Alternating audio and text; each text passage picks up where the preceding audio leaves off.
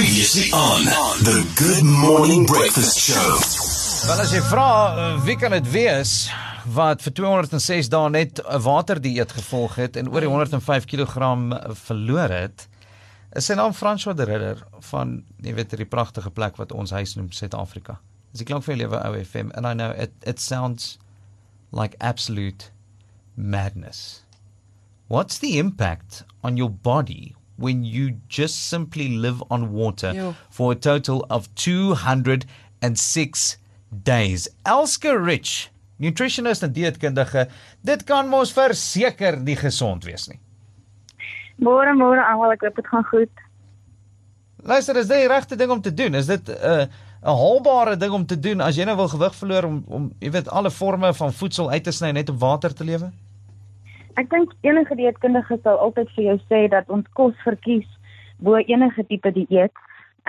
Spesifiek nou wat oom François ook gedoen het, verstaan, hy het wel net water gedrink, maar hy darm supplemente en so aan probeer drink, om natuurlik die lyf aan die gang te hou, maar ja, kos het baie meer voordele teenoor water of enige tipe dieet, en wanneer ons nou meer spesifiek kyk na wat gebeur met die lyf, is daar baie goed wat nie eens genavors is nie, omdat so baie min mense al so lank sonder kos gegaan het, verstaan.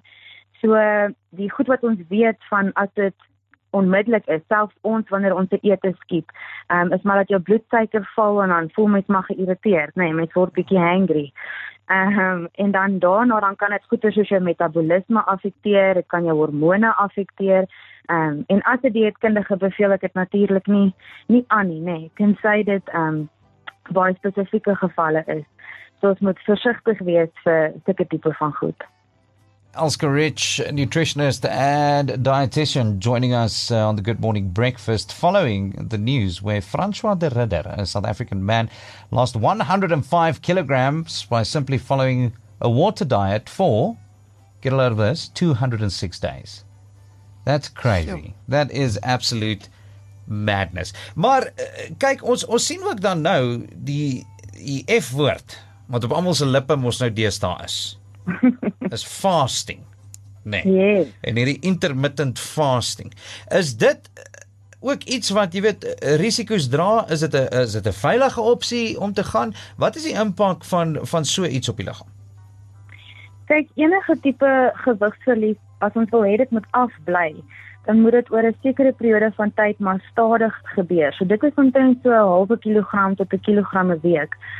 So as ons enige tipe dieet volg wat die vet half vinniger as dit afskit, dan kan dit bietjie gevaarlik raak vir die lyf, maar ook natuurlik hoe meer mens het om te verloor, hoe vinniger gaan mens verloor. Maar as ons dan nou kyk na intermittent fasting, is daar baie meer navorsing wat nou gedoen word, waar dit goed kan wees vir sekere mense, maar ook dan nou sleg vir ander mense. So, wanneer dit nou kom by hoe ek 'n pasiënt sal aanbeveel wat om te doen, hang dit maar af van hoe hulle leefstyl op die oomblik lyk. So, as hulle iemand is wat aktief is en gesond eet en hulle kan nog steeds nie regtig gewig verloor nie, dan sal ons na so iets kyk. En as dit dan sien nou maar iemand is wat nou eers begin intermittent fast, gewoonlik gaan dit gepaard met hulle eet bietjie gesonder en hulle begin bietjie oefen en so aan. So dan verloor hulle in elk geval gewig, verstaan? So met intermittent fasting, dan is dit mos nou maar 'n tydperk wat jy eet en 'n tydperk wat jy nie eet nie. Nee. Ja, so daar's verskillende tipes. So die een wat meeste gevolg word is maar dat jy sê nou maar 18 ure nie eet nie en dan binne 'n tydperk van 6 ure wel eet. Die meeste mense eet sê nou maar baie vroeg aandete en dan begin hulle eers baie laat die volgende dag eet. Maar dit affekteer maar alles, soos wat mense kan dink. Jou hongerhormone word bietjie de mekaar. Party mense ooreet dan in daai kort periode van tyd. Ander mense sukkel nou weer met hulle verhouding met kos, so hulle kan eetversteurings ontwikkel. So met enigiets in die lewe is daar maar, verstaan, jou pros en jou cons. So ons moet maar kyk na alles. Ja, mens moet maar kyk na 'n gesonde balans en wat vir jou werk. Elske Rich op die klank vir lewe OFM. Maar Elske, dan aan die ander kant van die coin, ek bedoel, ons mense was nooit net gemaak om, jy weet, in 'n inkopiesentrum in te stap en jou middagete te koop nie. Nee, like back in the day, we went and we hunted for it. We had to go out and we had to hunt and we had to walk behind a blessed book for 3 days. We had to work for our supper. Correct. En oor daai 3 dae sou jy nie geëet het nie en dan, jy weet, skielik dan eet jy nou baie. So dit is ook die hele primal persepsie waarop intermittent fasting dan nou gebaseer is. Sal jy sê daai mense was beter af omdat hulle daai roete gevolg het of is dit maar net die tyd en plek waarin ons onsself bevind nou hoe ons moet lewe? Jy weet, stap in 'n winkel en kry vir jou iets gesonds om te eet. Stap uit, happy days, eet dit en jy wag vir jou volgende meal. Ek hoor. Ek dink as mens dink aan soos hoe die koei van byvoorbeeld gelewe het, hulle het sê nou maar hoe kan jy sê wat jy nou gesê het, vir 'n paar dae nie geëet nie en dan sê nou maar baie geëet en dit was meestal vleisprodukte, nee, so hoog in vet, sulke tipe van kos. Maar die rede hoekom ons dink dit dalk vir hulle gewerk het en hoekom hulle nog steeds sulke klein mense was omdat hulle verskriklik aktief was. So ek dink dit waar die verskil inkom. In vandag se lewe meeste van ons beweeg nie baie nie. As ons wel beweeg, as dit vir 'n uur of so in die gym. En ek dink dit waar die verskil inkom.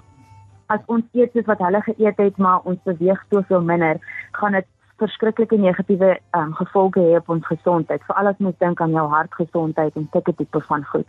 So wanneer dit kom by hoe ons nou vandag moet leef, sal ons definitief sê, beplan jou eetes vooruit, kook sê nou maar groter porsies, dat jy leftovers het om ergens te eet, stel reminders op jou foon, so jy nie vergeet om 'n ete te eet nie, want as ons vergeet om etes te eet, dan affekteer dit die hele lyf. Dit is nie net in daai oomblik nie. So dit is belangrik om te kyk na wat ons ook eet.